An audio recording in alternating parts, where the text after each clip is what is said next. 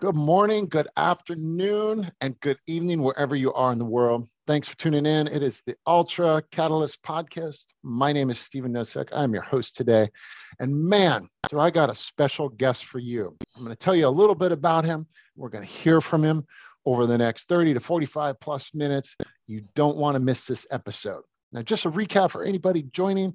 What are we all about on the Ultra Catalyst Podcast? It is where we're going to be exploring those one decisions that people make, that they really think about things in their life. Maybe they're not where they want to be, or they have these high aspiration goals and they want to move past them. We're going to talk about what's that one driver that really got them to flip the script in their mind to move forward into living their best life. That's what we're all about here. So let's dive right into today's episode. We are going to be talking to my fellow runner, an author, a community builder, video editor, and my friend, Justin Hazaria. Welcome, Justin. How are you today? I'm doing good, man. I appreciate you having me on. Excellent, man. Excellent. And I know we've connected probably almost a year now. I saw a lot of content that you've been putting out there. You also help a lot of our mutual friends with their podcasts, video editing, subscribing work. But I was really drawn to something you wrote a little while ago, and you also shared your mission. And I don't want to tell everybody what it is. I want you to tell us what the mission is that you have, and then we'll kind of dig into your backstory. Okay. I am actually curious to which post you are referring to. But yeah, my main mission for the past, I'd say 6 years, I have a damaged central nervous system, and I'm recovering from a TBI, which stands for a traumatic brain injury. And so, and that was pharma induced by a medication called Klonopin, which is a benzodiazepine. It's like an anti-anxiety medication. But what happens when you start taking this medication, even if it's as prescribed, like I was doing, is it hijacks your GABA receptors and your serotonin and your dopamine, and basically your whole chemical makeup becomes highly dependent on this medication to keep your body calm. So when you stop taking the medication, your body just it goes completely haywire, and the exact opposite effect happens because your GABA receptors no longer know how to work. So to describe what that looks like, instead of relaxation, like I said, it's the opposite. It's extreme chemical terror. And so I was basically trapped inside I mean, it's hard to describe it, but I was trapped inside a nonstop panic attack for about 18 months. And going through that, I mean, there's so many symptoms, and we'll dive into it. But going through that, there were Facebook groups, support groups for this kind of thing, because it's very misunderstood by rehabs and doctors, and it's not like alcohol, it's not like heroin, it's a whole different monster. Mm-hmm. And so as I was going through this, I didn't have anybody to really reach out to for hope. I mean, there were the support groups, but everybody was very understandably downtrodden. There wasn't anybody who was getting on YouTube and being like, yeah, this was a real motherfucker, but I got through it, and now I'm kicking ass and I'm taking names. There wasn't any of that. And I was like, golly damn, man, this is depressing as hell. So I kind of wanted to, I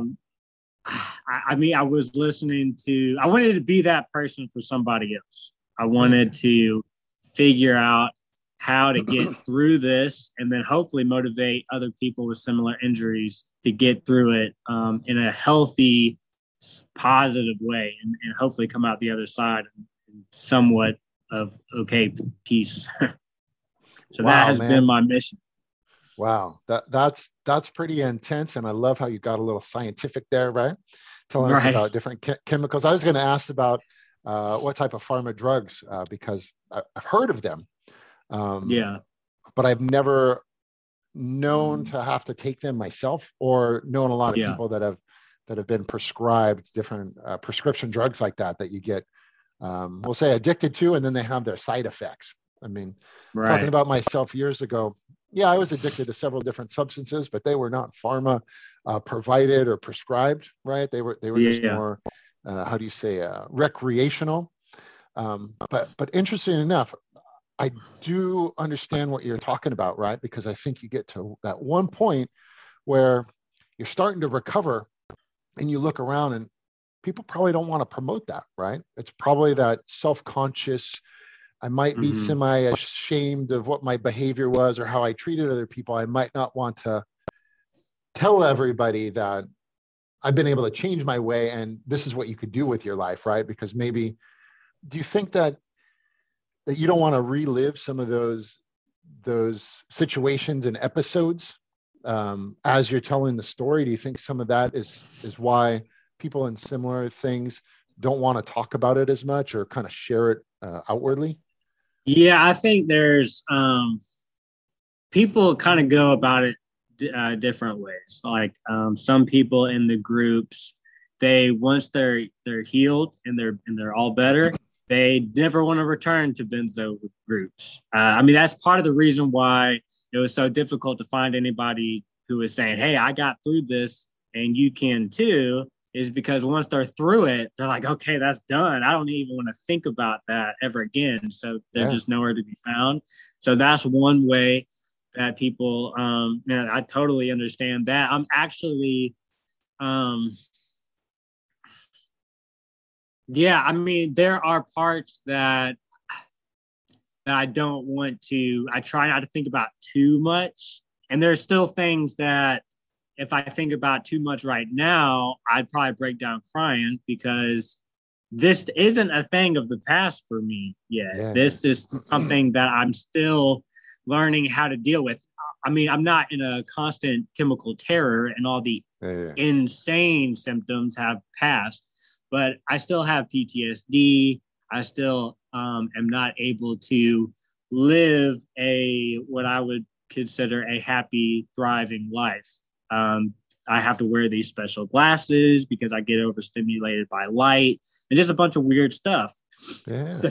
So there's a lot of stuff that I don't necessarily want to think about, but at the same time, and what I try to do my best to promote in Goals Over Benzos is learn how to use all of this craziness as fuel, as motivation.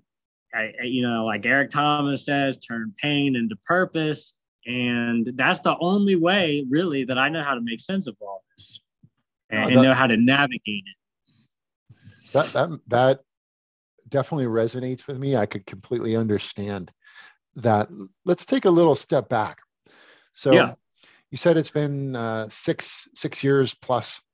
And what was that one moment that you decided and said, you know what, whatever's going on isn't working out. Like the situation is getting worse. I feel myself in a freaking hole. I need help. How can I throw out a life preserver or dig myself out of this? We'll say a dependency on a prescription drug, right? What was that point? What did that look like? You don't have to get too graphic if you don't want, but kind of what was that breaking point where you just like, I got to change my mind. Something else has to change. Yeah. Well, I know there's a lot of like rock bottoms, and I definitely did have a moment where it was like, okay, this is it. But I kind of hit bottom and then just like scraped along the bottom for quite some time. And there's a reason for that. Like once my body, everybody's different. I mean, some people can take, and this is why it's such a misunderstood medication, because some people can take Xanax or Klonopin, the benzos, stay on them for years, stop taking them the next day, and can be completely fine. Because everybody's chemical makeup is different. But you get the person who has the nasty reaction, it's a whole different story. So my body became completely dependent in less than 2 weeks. And by dependent, I mean, if I stopped taking the medication, all of a sudden I had the withdrawal effects, and I felt like I was in an evil, horrible, bad acid trip. My intestines felt like they were wrapped in barbed wire. My pupils were huge. Bird chirping sounded like cannons going off. Like it was fucked up. And that happened like within 2 weeks. And I didn't understand. I knew it was the medication, but I didn't know what to do about this. So I would go to doctors and I would go to therapists, my therapist at the time, and be like, dude, this is what's going on. And my therapist didn't really understand, and the doctors just straight up didn't believe me. And so it's like, what do you do? And this withdrawal, I mean, I've been an alcoholic. I was a full-blown alcoholic. I knew what withdrawal was from alcohol. This was a whole different fucking thing. Like alcohol was one thing. This was something else. And it was so intense that I was like, okay, that is impossible to go through. Nobody can do that. I shouldn't be expected. I basically just accepted my life sentence right then and there because I couldn't get through that. And so since I basically accepted my life sentence, the next 7 years, 6 or 7 years, was me just trying to not run out of pills. Oh, wow. that was it. And I always did because my tolerance to the medication kept on going up and up. So I kept on having to spend money and when I ran out of prescription from the doctor, I had to find people on the street to buy from. And I always ran out of money, which meant I always ran out of pills, which meant I always had to call in sick for days at a time from whatever job I had. Wow. So I always got fired. But in my mind, it was not possible to get off. So I just had to keep on doing this cycle until eventually I was on my way to, I had just gotten out of the ER. I had been to the ER countless times at this point. This was a different day, but one time I had a seizure so bad, so violent, it broke my jaw. And it dislocated my jaw and broke my back in 2 places from the withdrawals.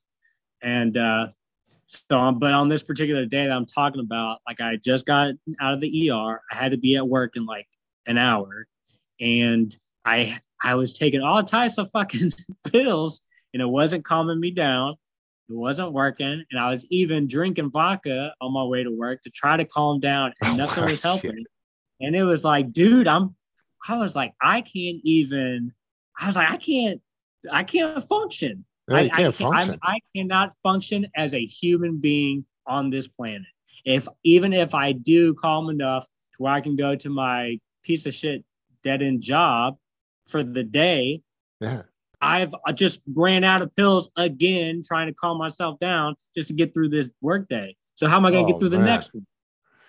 So that was one that was like, all right, I gotta go to rehab. It's either that or kill myself. That was it. It sounds like you scraped the bottom, bounced, rolled, twist, turn, and like just kept like along that snowball trail. To be able to keep adding more and piling on more pills or alcohol or whatever, and then find yourself taking just like very impactful about your ability to just function, like you said. If you're losing jobs, if you can't make appointments or whatever, life starts to deteriorate. And I could imagine your emotional state, your motivation probably goes down as well, right? Because now you're thinking about where can you get your next dosage, or how you're going to get it. And that's literally the mouse on the wheel, right? You're going to keep chasing it, and it's fucking hard to get off, man. I remember I had a similar situation. We won't get into it too much on with different recreational drugs. And for the longest time, it was all I'm doing is about thinking about a future date. And so all my actions were related to going out and getting the supplies necessary to get to that state of mind. But it happened to be every 3 days or every 4 days or every 5 days. It's kind of like what we see now with people that are always looking forward to the weekends. And then you examine what they do on the weekend, and it's all barbecues, beers, alcohol, whatever. and then they wake up the next day hungover going, what the hell just happened? But then instantly their mind goes, oh, next weekend's coming up. This is what I got to do. I got to go do X, Y, and Z to make sure I could enjoy the weekend. Right. It's a weird situation. So I definitely could relate to what you're saying there. Not as intense as you just described, because man, I can't believe you went through that, and it sounds like it's been traumatic and painful at the same time. Yeah, for sure. Let me ask you this. How was it about your sphere of influence interacting with the people around you? Did you have to kind of pull away from a lot of friends, family, coworkers, and stuff like that? Or was it kind of like business as usual?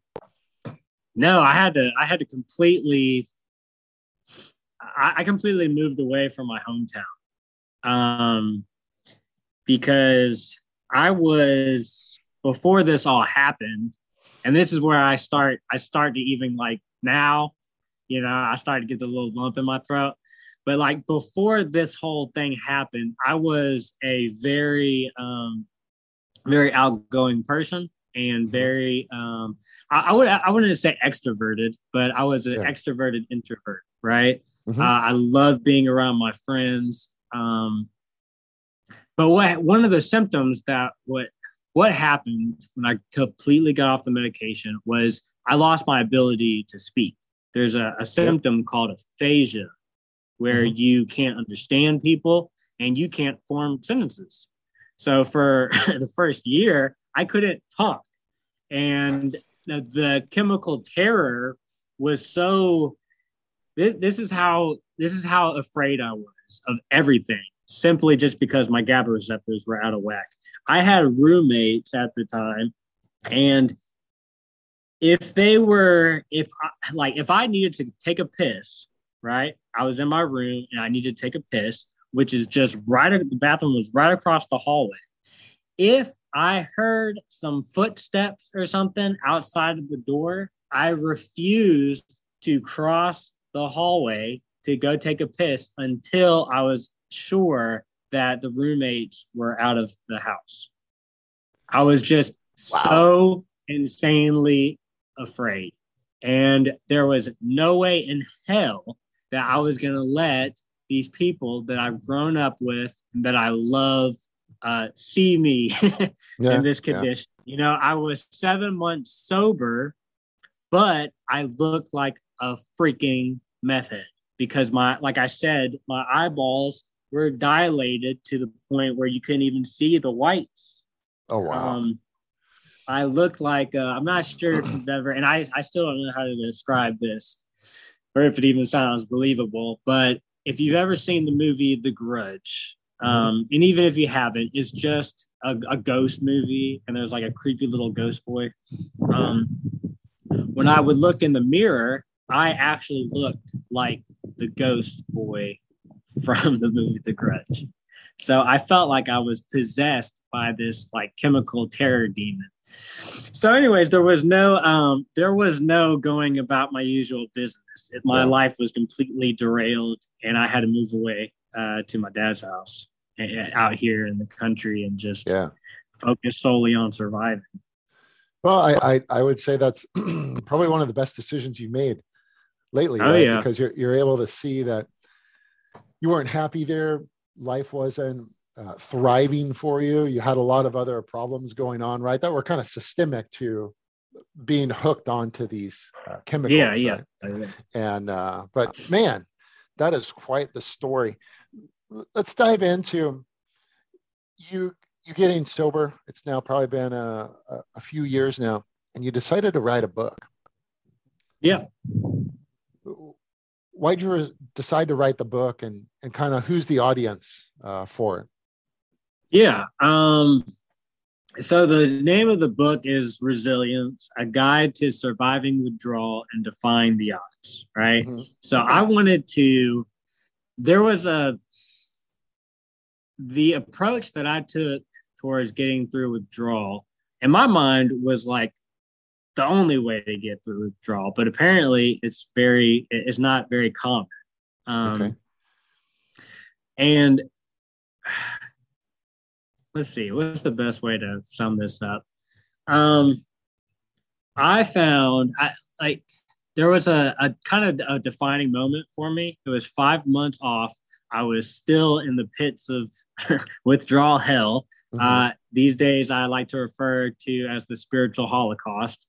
Um, yeah, I was suicidal, and I was having that. My life consisted of waking up at 4 in the morning, going to work on this nasty, disgusting crab boat for my cousin, and Mm-hmm. working 8+ hour days for $50 a day in Oh, wow. withdrawal. This Oh, job would have man. sucked now, but you throw on barbed wire intestines and feeling like you're in a bad acid trip on top of it. It was just miserable. And I would come home from that. And at this time, like I said, I'm living with my dad. Me and him are not, he didn't really understand any of this. And so I would come home, get in arguments with my dad, but I couldn't really defend myself because I had aphasia and I couldn't talk.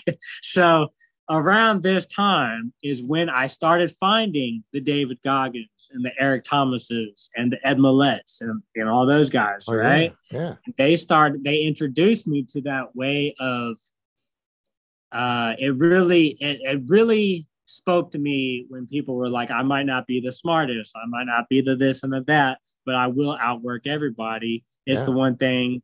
It resonated with me because I was like, okay, that's something that I can somewhat control.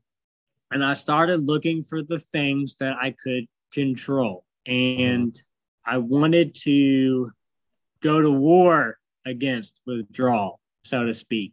I Yeah. wanted to not only, I was like, all right, I'm not just going to survive this thing, but I'm going to accomplish goals in the process. And if I can accomplish goals while my intestines are wrapped in barbed wire, while and scared out of my mind and can't even talk, then just think what I'll be able to do when I'm better. So Yeah. that I started turning the fuel into fire. And um, I also had akastasia, right? And what akastasia is you can't sit still at all. You feel like you have all this adrenaline. You feel like you are plugged up to a car battery 24/7. Okay. And my outlet for that kind of thing when I was in rehab was working out. You know, I would Yep. do hundreds of fucking push-ups, but I hurt my shoulder. So I needed a new outlet, and that's where running came in. And since my serotonin and my dopamine was all out of whack too, that was also the only way that I could find any kind of like that happy feeling because of Yeah. the endorphins from the running. Runner's So high. I decided, yeah, yeah.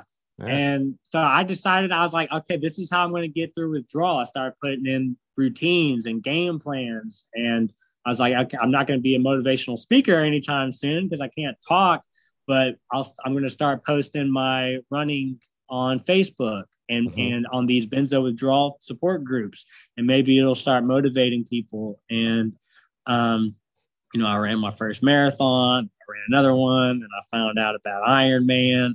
I started learning how to play the guitar and the piano, and the setting and the achieving of goals was also only the other way that I could release any kind of serotonin. Yeah. Um, but even in the very beginning days, my reward receptors didn't work. So there wasn't any reward feeling for any of this stuff. I just had to rely on the sense of pride of Yeah. sticking to discipline. And it was fucked up, man, but it got me through it. And that's what the book was about. It was like, dude, you can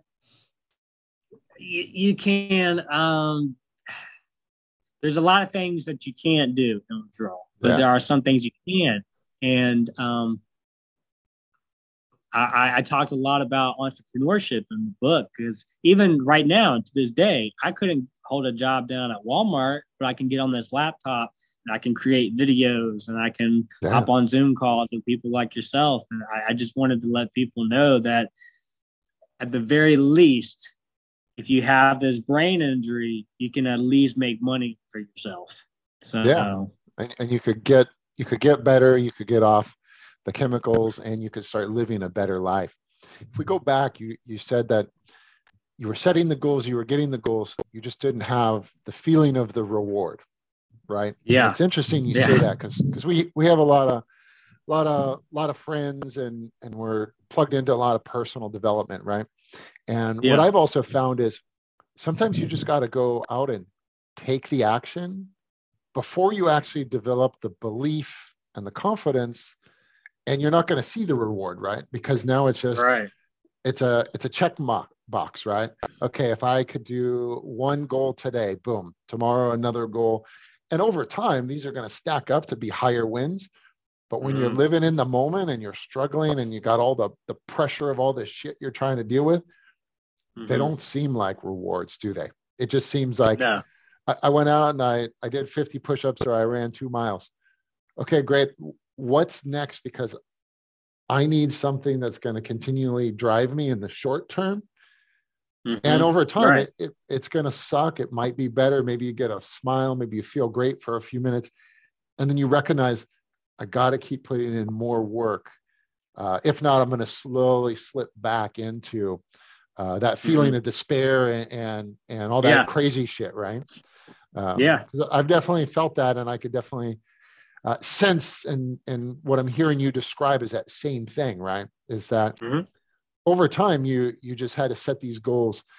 I find it awesome that you were able to take all of the experience, the goal setting, and then the strategies and put it into a book. Yeah. And then you've created a group now, right? Goals Over Benzos. Yeah. This comes back to that mission that we were talking about earlier, right? What you shared with me earlier was help motivate people with similar brain injuries to find positive ways to cope and get through their days. Yeah. And I think through your progression, you've definitely done that and continue doing that. With the Goals Over Benzos, how active is that group? Do you have people reaching out for one-on-one calls, or you kind of take people under your wing for a little bit to kind of get them into, hey, try this out for a little bit. Let's monitor and measure to see where your progress is. Yeah, it's definitely, and that was another reason why I started doing the 50 marathons or whatever, because I wanted to that definitely boosted the engagement of the group. And that was kind of like the mascot for the group. The marathons were kind of like the mascot for the group. And so all last year, I mean, it's not a big group. It's only like 300 people. But there are a handful of people that comment every day, that they post their goals. And so we do have, it's a tight knit, very interactive group. I don't really, and I've been asked a few times to do like coaching calls. I'm not sure what that, I don't really do that as of right now. I've definitely got on the phone with people and said, this is my experience. This is how I would get through this particular situation. So that's about it, man. I make my daily post, and then I interact with the comments and the inboxes and stuff like that. But it's very rewarding to see, because all the other, and I don't want to sound this way, but literally almost all the other withdrawal groups are, you just sit around. You don't sit around. They're posting their symptoms, and I understand. I mean, it is a support group, and it is a place to grieve for sure. To be like, this is what I mean. I don't know how I'm going to survive this, but it can very quickly, if that's all you're doing all day, it can very quickly get depressing and feel like there's no way out. So Goals Over Benzos, it's very rewarding to see, like, okay, we've provided this little platform to be like, all right. And the format of the group is, if you're going to talk about symptoms, the format is, in spite of feeling like this or dealing with this, and this, I'm going to strive to accomplish this, and this.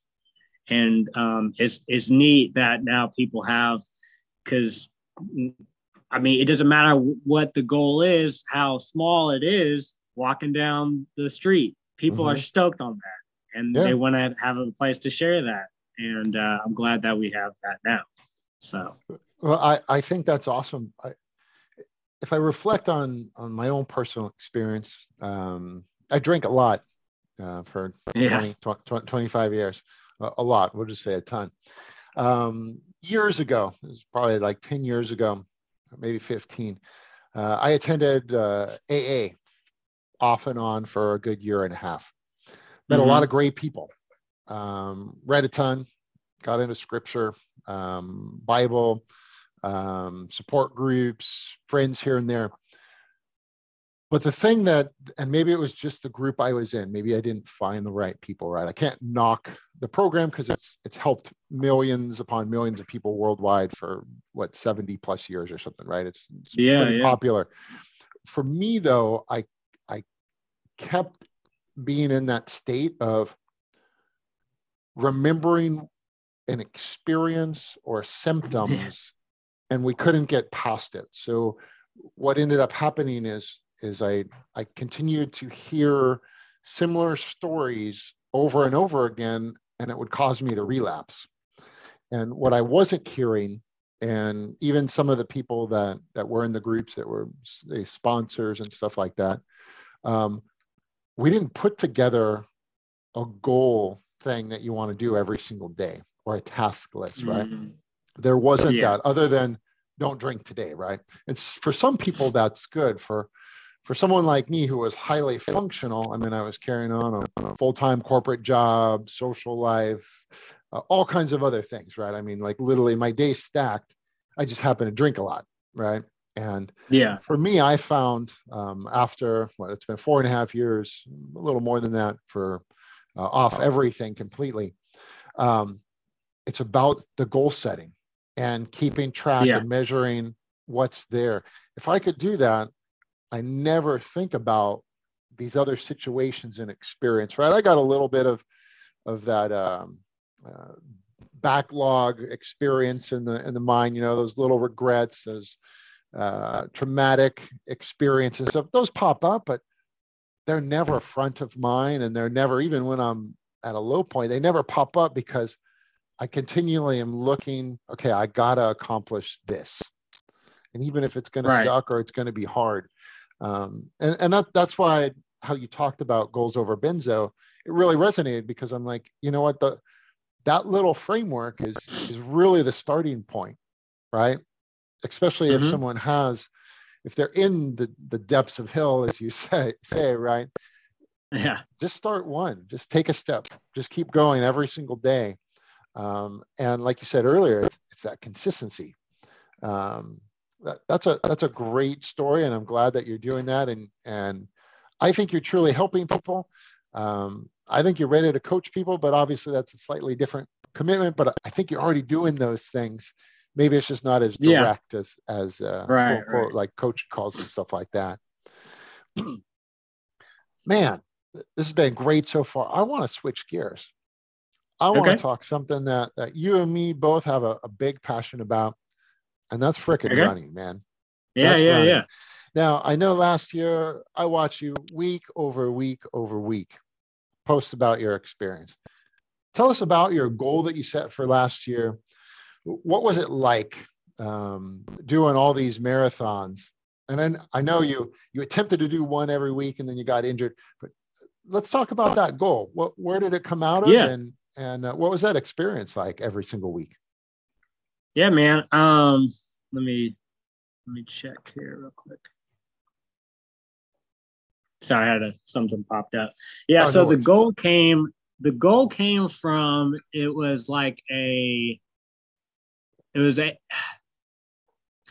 I wanted to motivate the Goals Over Benzos group, and I feel like a marathon is a pretty straightforward way of motivating people. You post a marathon, and that's like, it speaks for itself, right? One of the hardest things to do, right? Yeah. And so there was that, and then I figured it would be a good form of marketing for my business, because everybody's scrolling, they have no attention span. but if they see marathon number such and such in all caps, maybe they'll stop scrolling for a bit and see what I got going. That was one game plan. So so I wanted to do one every week, and it honestly, until the last month, wasn't that bad.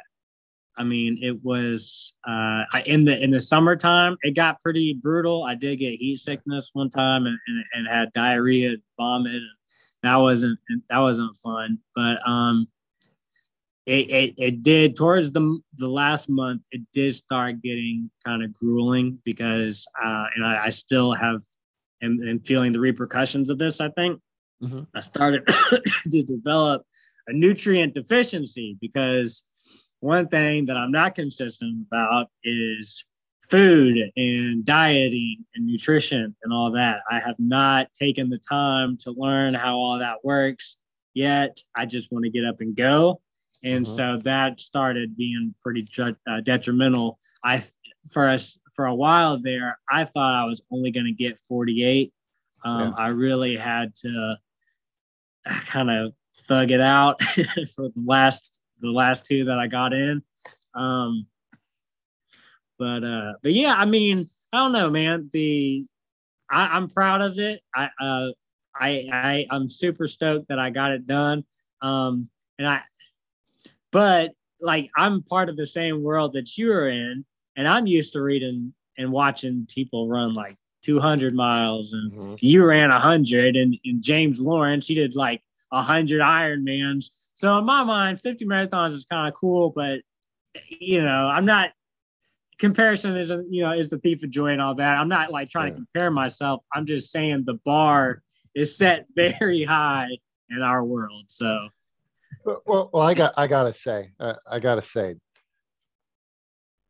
the percentage of people that run 1 mile anytime in their life, right? There's a lot of people that do that, right? Or walk a mile. The people that decide to run a marathon, that percentage gets very small, right? I think it's about maybe 2% of the world's population at most, right? Really? And people, it could be higher than that, because remember, it's the pinnacle of running, right? So you think back of where the marathon came from, right? The Greek times and Greek or Roman times, and you're running from Athens, kind of the whole Olympics type thing, right? 26, 22 miles. Now, if you think about it, though, most people train to run a marathon, and they do it just once in their lifetime. You knocked out 50 in less than 365 days, one per week, through all the different elements of where you live at, right? That in itself is a feat.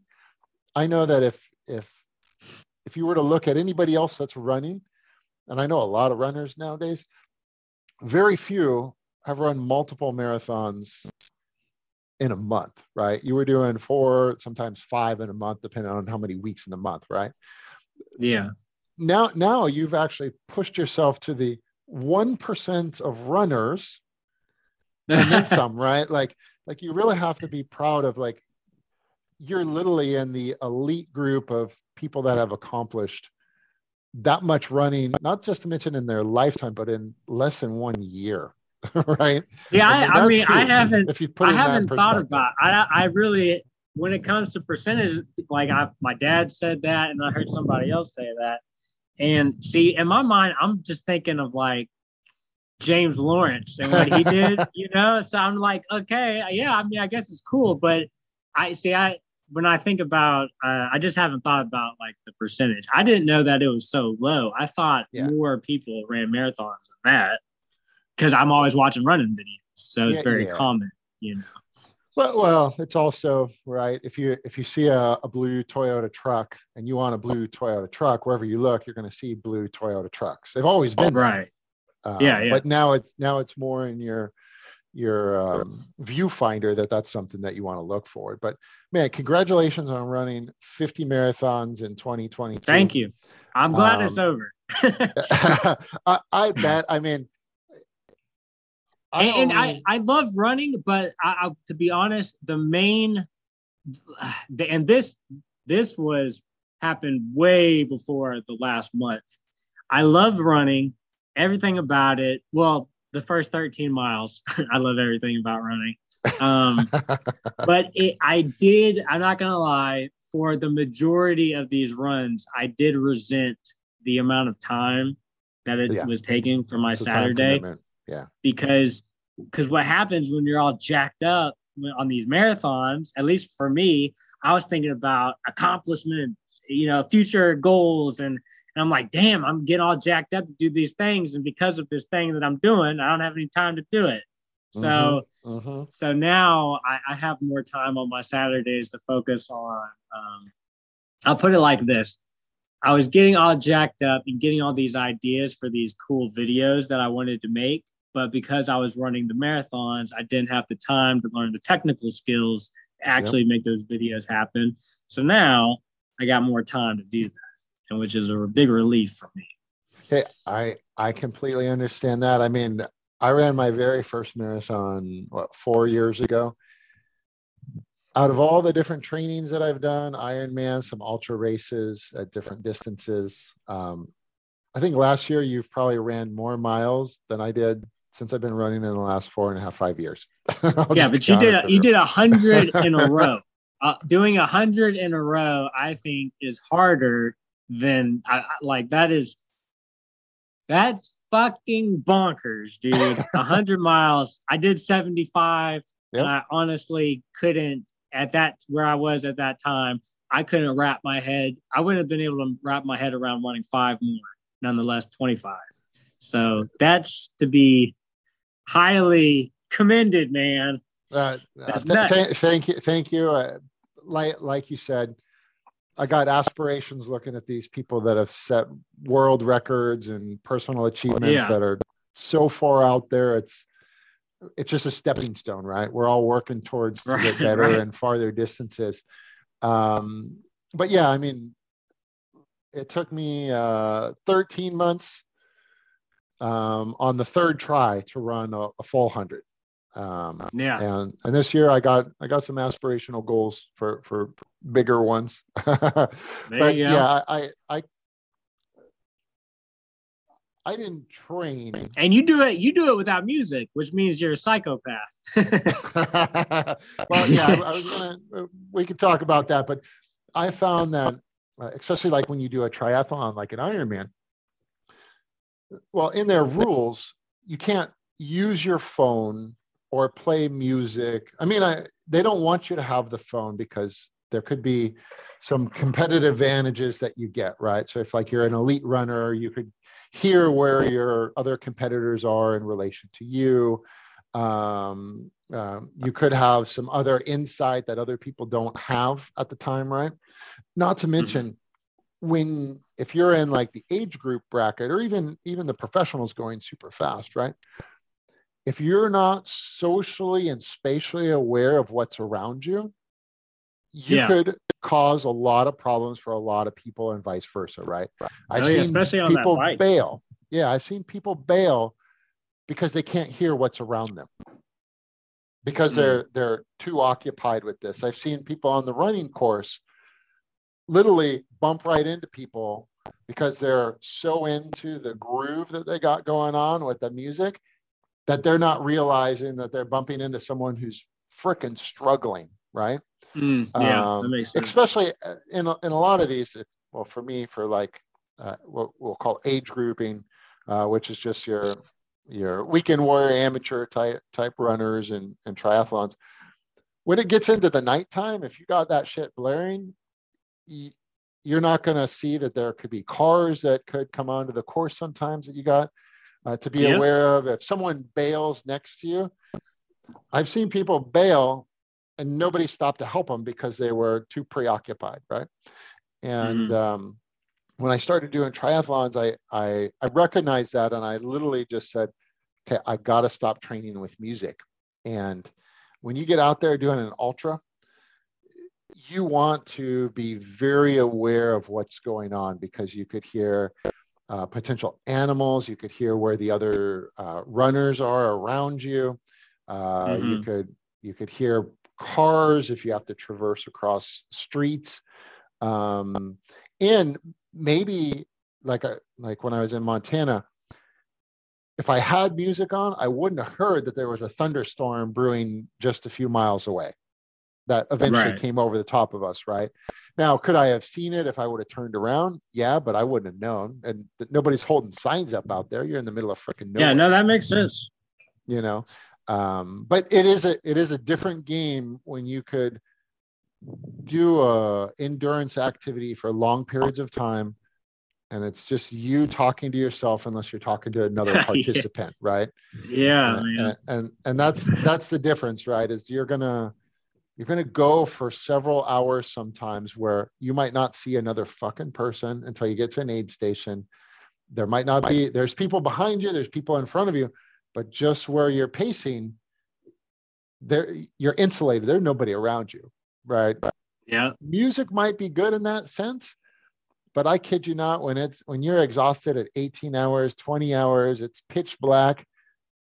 I don't want to listen to music, even though at times I'll get scared shitless if I hear some rustling in the bushes right next to me, right? Or the craziest thing is when you get into that exhaustion point, you hear your own footsteps behind you. It trips the shit out of you because you think someone's behind you. Now, if I had music, I'd block it out. Then again, well, to your point, I've done 2 Ironman, and to your point, when like I did it in the summertime, and you're just dealing with what comes with that heat. The last thing I wanted to do was have blaring music in my ear. It's like, dude, I just need, like, I was nauseous and I didn't want to hear somebody yelling in my headset. I just wanted to try to focus on not dying. So, but I get what you're saying, because I have almost got hit by a car when I was training on the bike because I had the damn music going, and didn't see what was going on. But it's a whole different game, man, because you go from, the difference is for me, with music, I'm all jacked up and let's go. And then all of a sudden you take the music away and it's like, all right. Like all of a sudden the mental track is totally different. It's like, all right, it's so much more intense and angry for like mentally for me.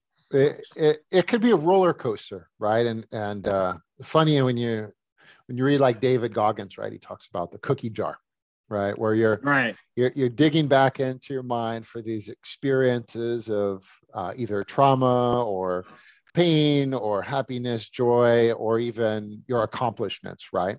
That have some sort of meaning that you're going to rely on as those little motivational breadcrumbs, if you will. And literally, I incorporate that in to all of my runs or training, especially when I'm pushing, right? Because like your reserves are eaten up.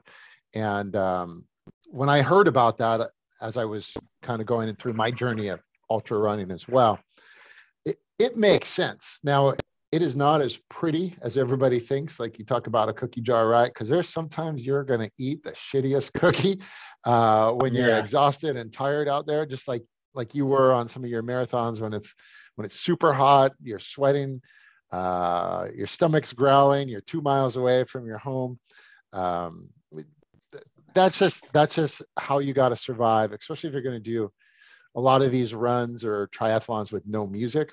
Is you just got to find a way to keep yourself entertained and laugh at yourself. I sit there and I laugh at my frickin' self, like if I trip or something like that, like shit, I'm trying to put on a show for everybody else or whatever, just to keep myself focused on the goal to go forward. So one thing I've always kind of been curious about, like running with a bunch of people, I can see where you can get like energy from that and a lot of encouragement from other people.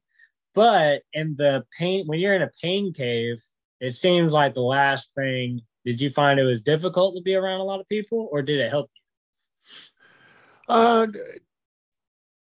It's a mixture of the both. last thing I wanted was somebody to like if somebody even drove by and waved hi, I was like, don't wave at me. I'm in a pain cave right now.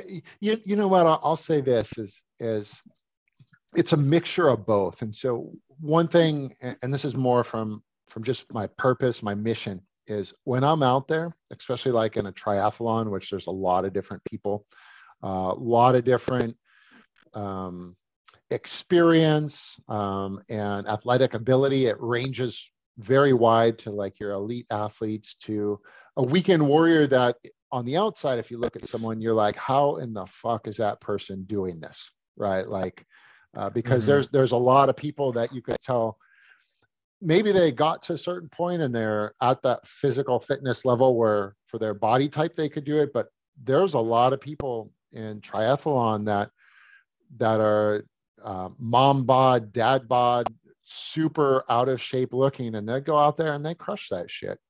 And really? And yeah, it actually is quite surprising. So like when you go to like a Walmart or a grocery store and you see someone that's overweight or borderline obese, believe it or not, in these triathlons, you may see people in that on the outside that look similar to that, but on the inside, they are rock fucking solid motivation that they're going to conquer this. Maybe this is the only one they're going to do. They've been training for it, but you will see those people out there. And as I mentioned before, one of my purpose and missions when I'm in those races, even when I do ultras, is to spread positivity and encouragement.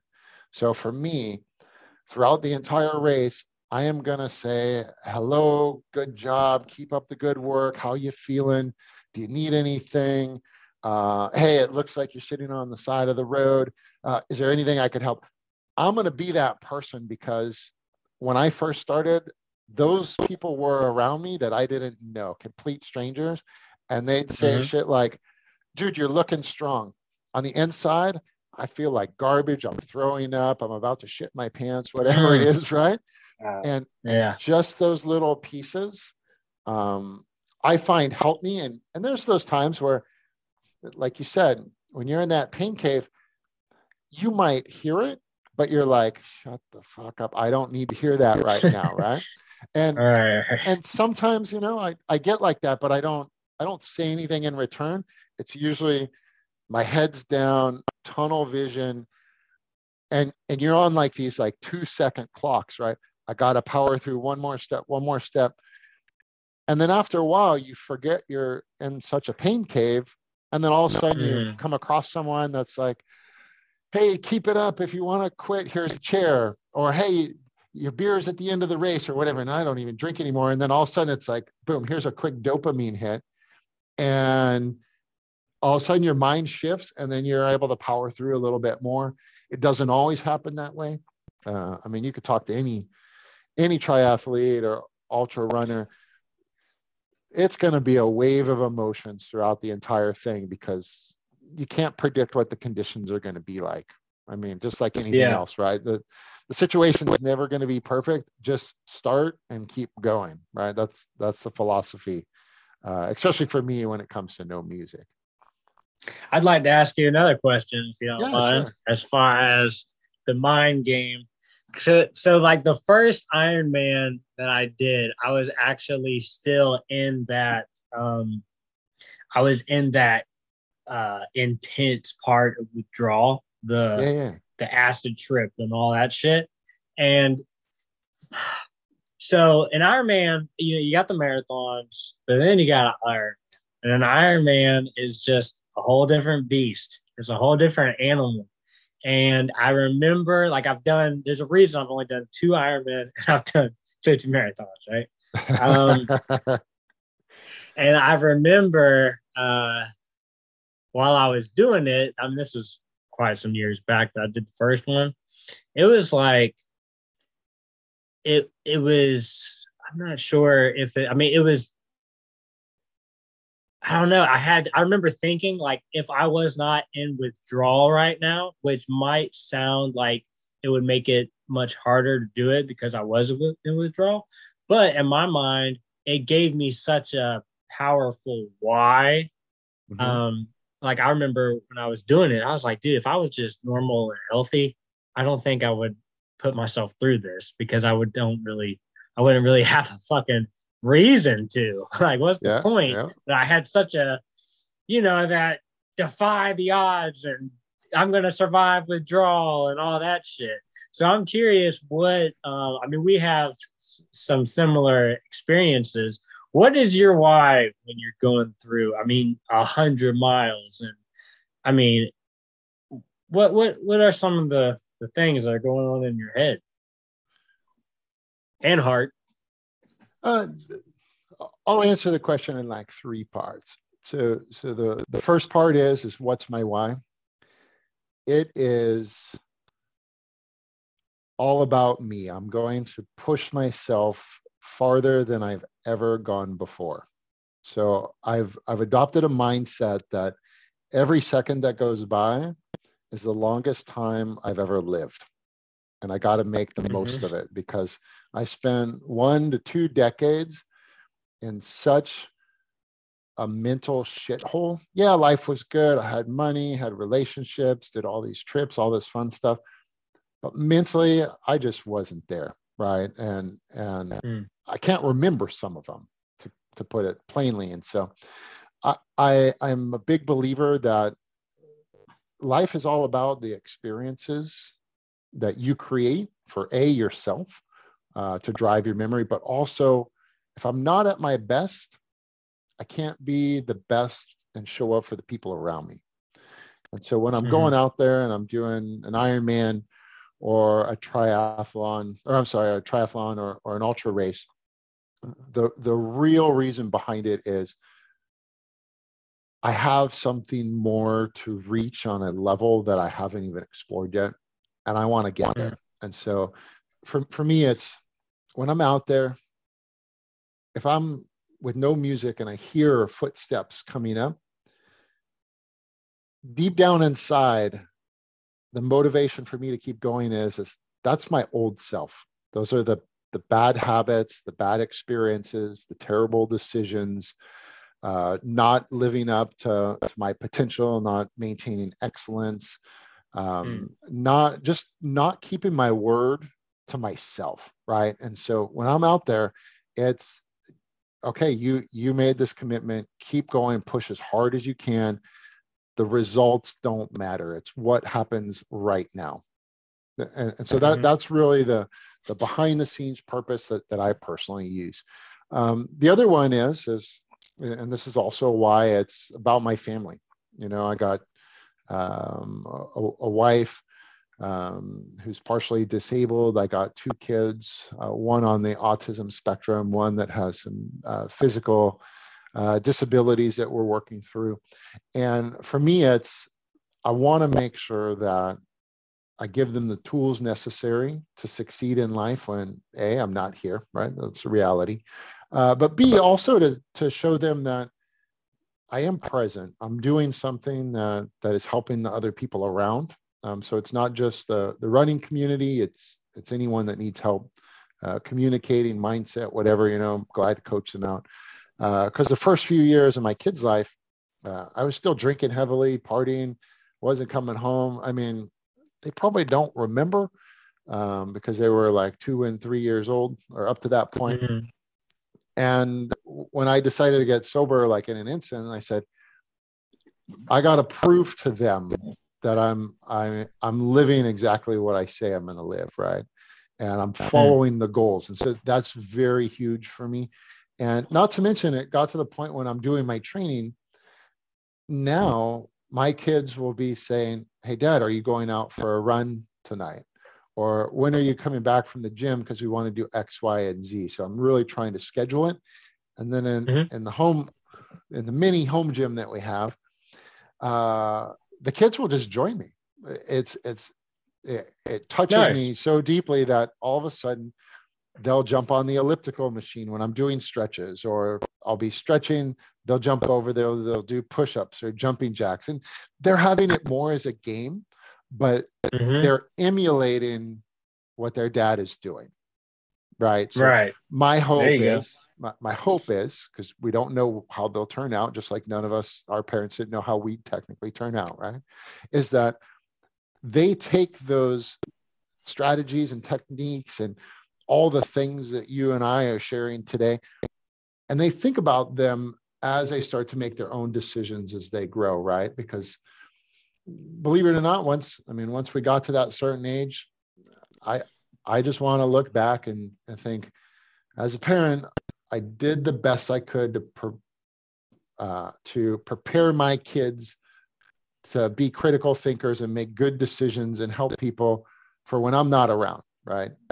And whatever that is, however long I'm here, however long they're here, I really want to make sure that I've done whatever I can to get them prepared. Because in my background, while I have parents, I've been in touch with them for the longest time.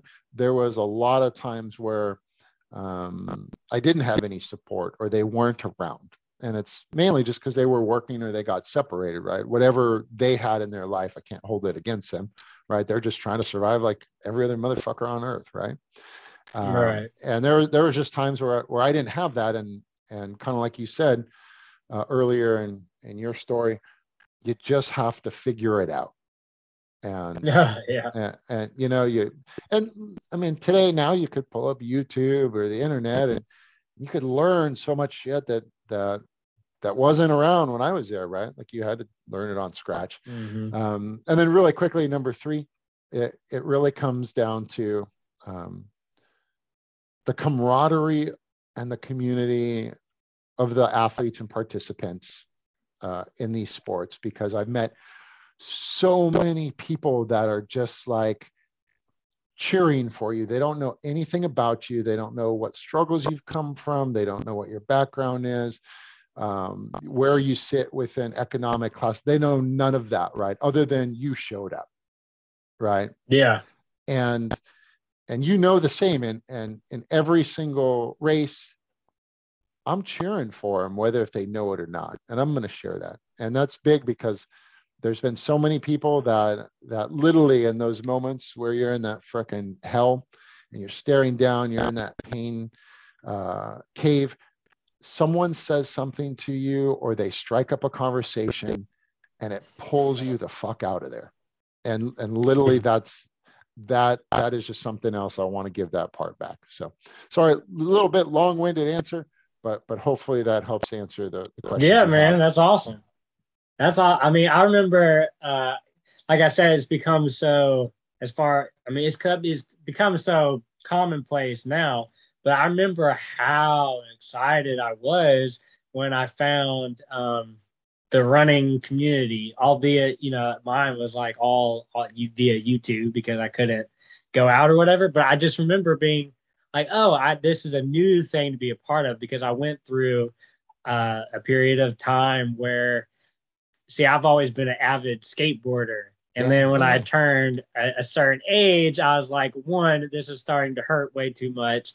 And 2, this is starting to get a little embarrassing, because there's something about like a 30-year-old going to a skate park that is kind of cringy.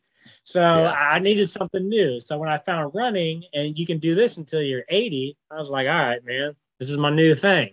So I remember how happy I was when I first found it. So I completely understand. I didn't play sports as a kid. I rode a skateboard and a BMX bike, and I lived in a neighborhood where kids built half pipes in their backyard or in fields, or we took the bus everywhere.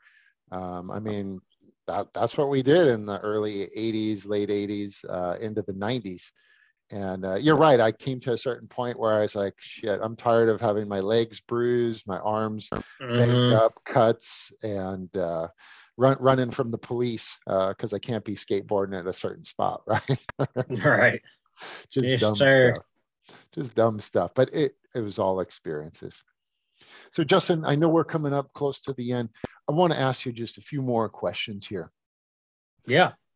What are 1 or 2 techniques and strategies that you use every day that you want to share with us and the audience that you think are going to help them get closer to realizing their goals?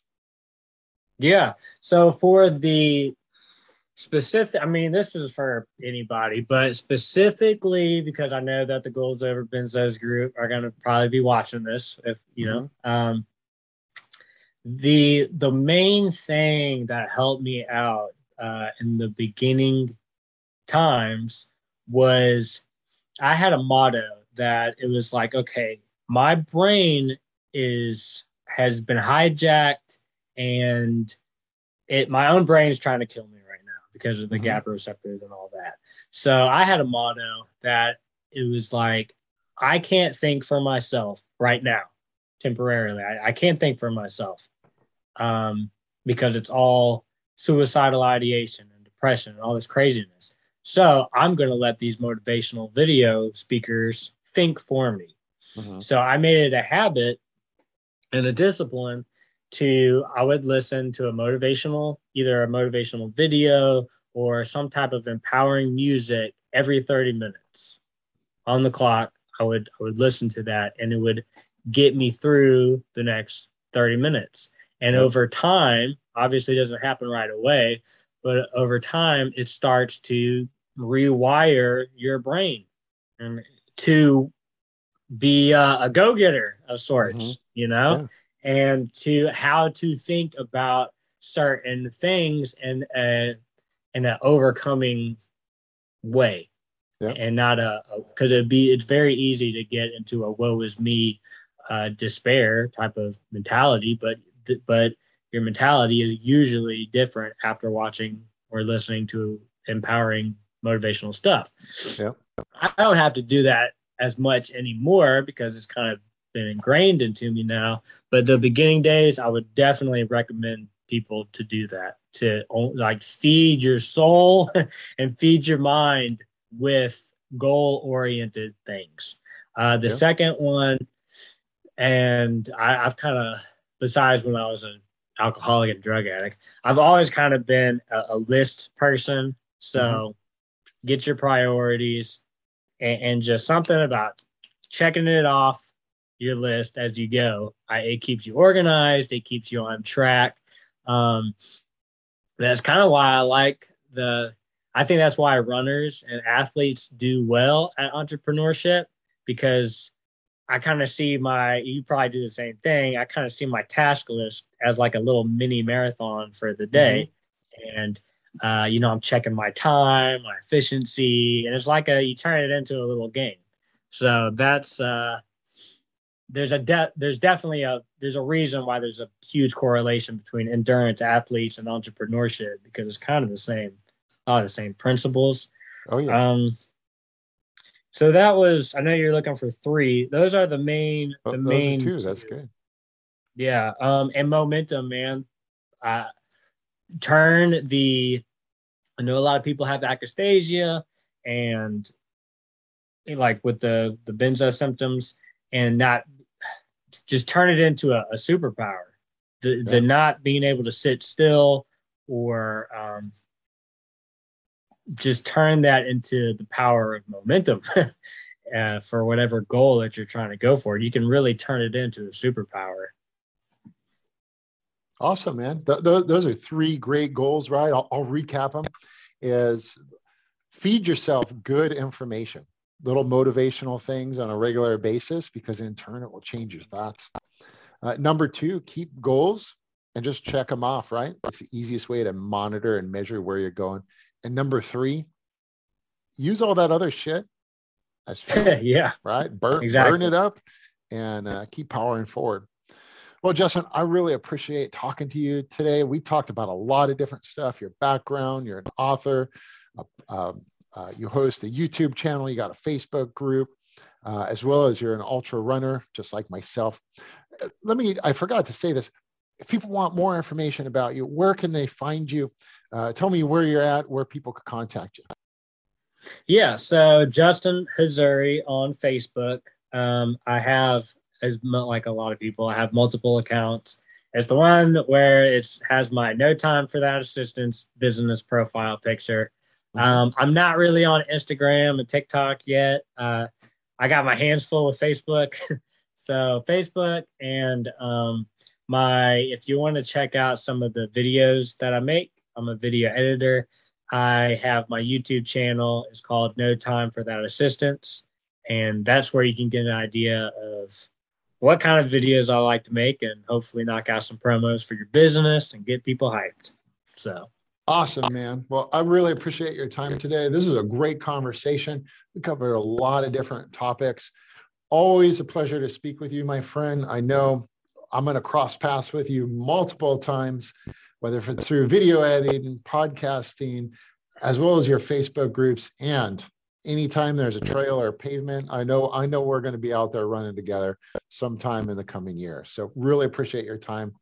Thanks for tuning in, everybody. Remember, you are watching or listening to the Ultra Catalyst podcast. Today, we had Justin Harazi on the podcast today. Check it out. Remember, subscribe to this channel on podcasting or on YouTube. Send us a comment, DM. If you need any help, if you're going through any withdrawals, reach out to my man, Justin, or hit me up if you're also looking for any coaching opportunities, mindset, nutrition, fitness, or if you want to get into ultra running. Either one of us, be glad to help. Thanks for tuning in, everybody. Have yourself a fine afternoon. Take care.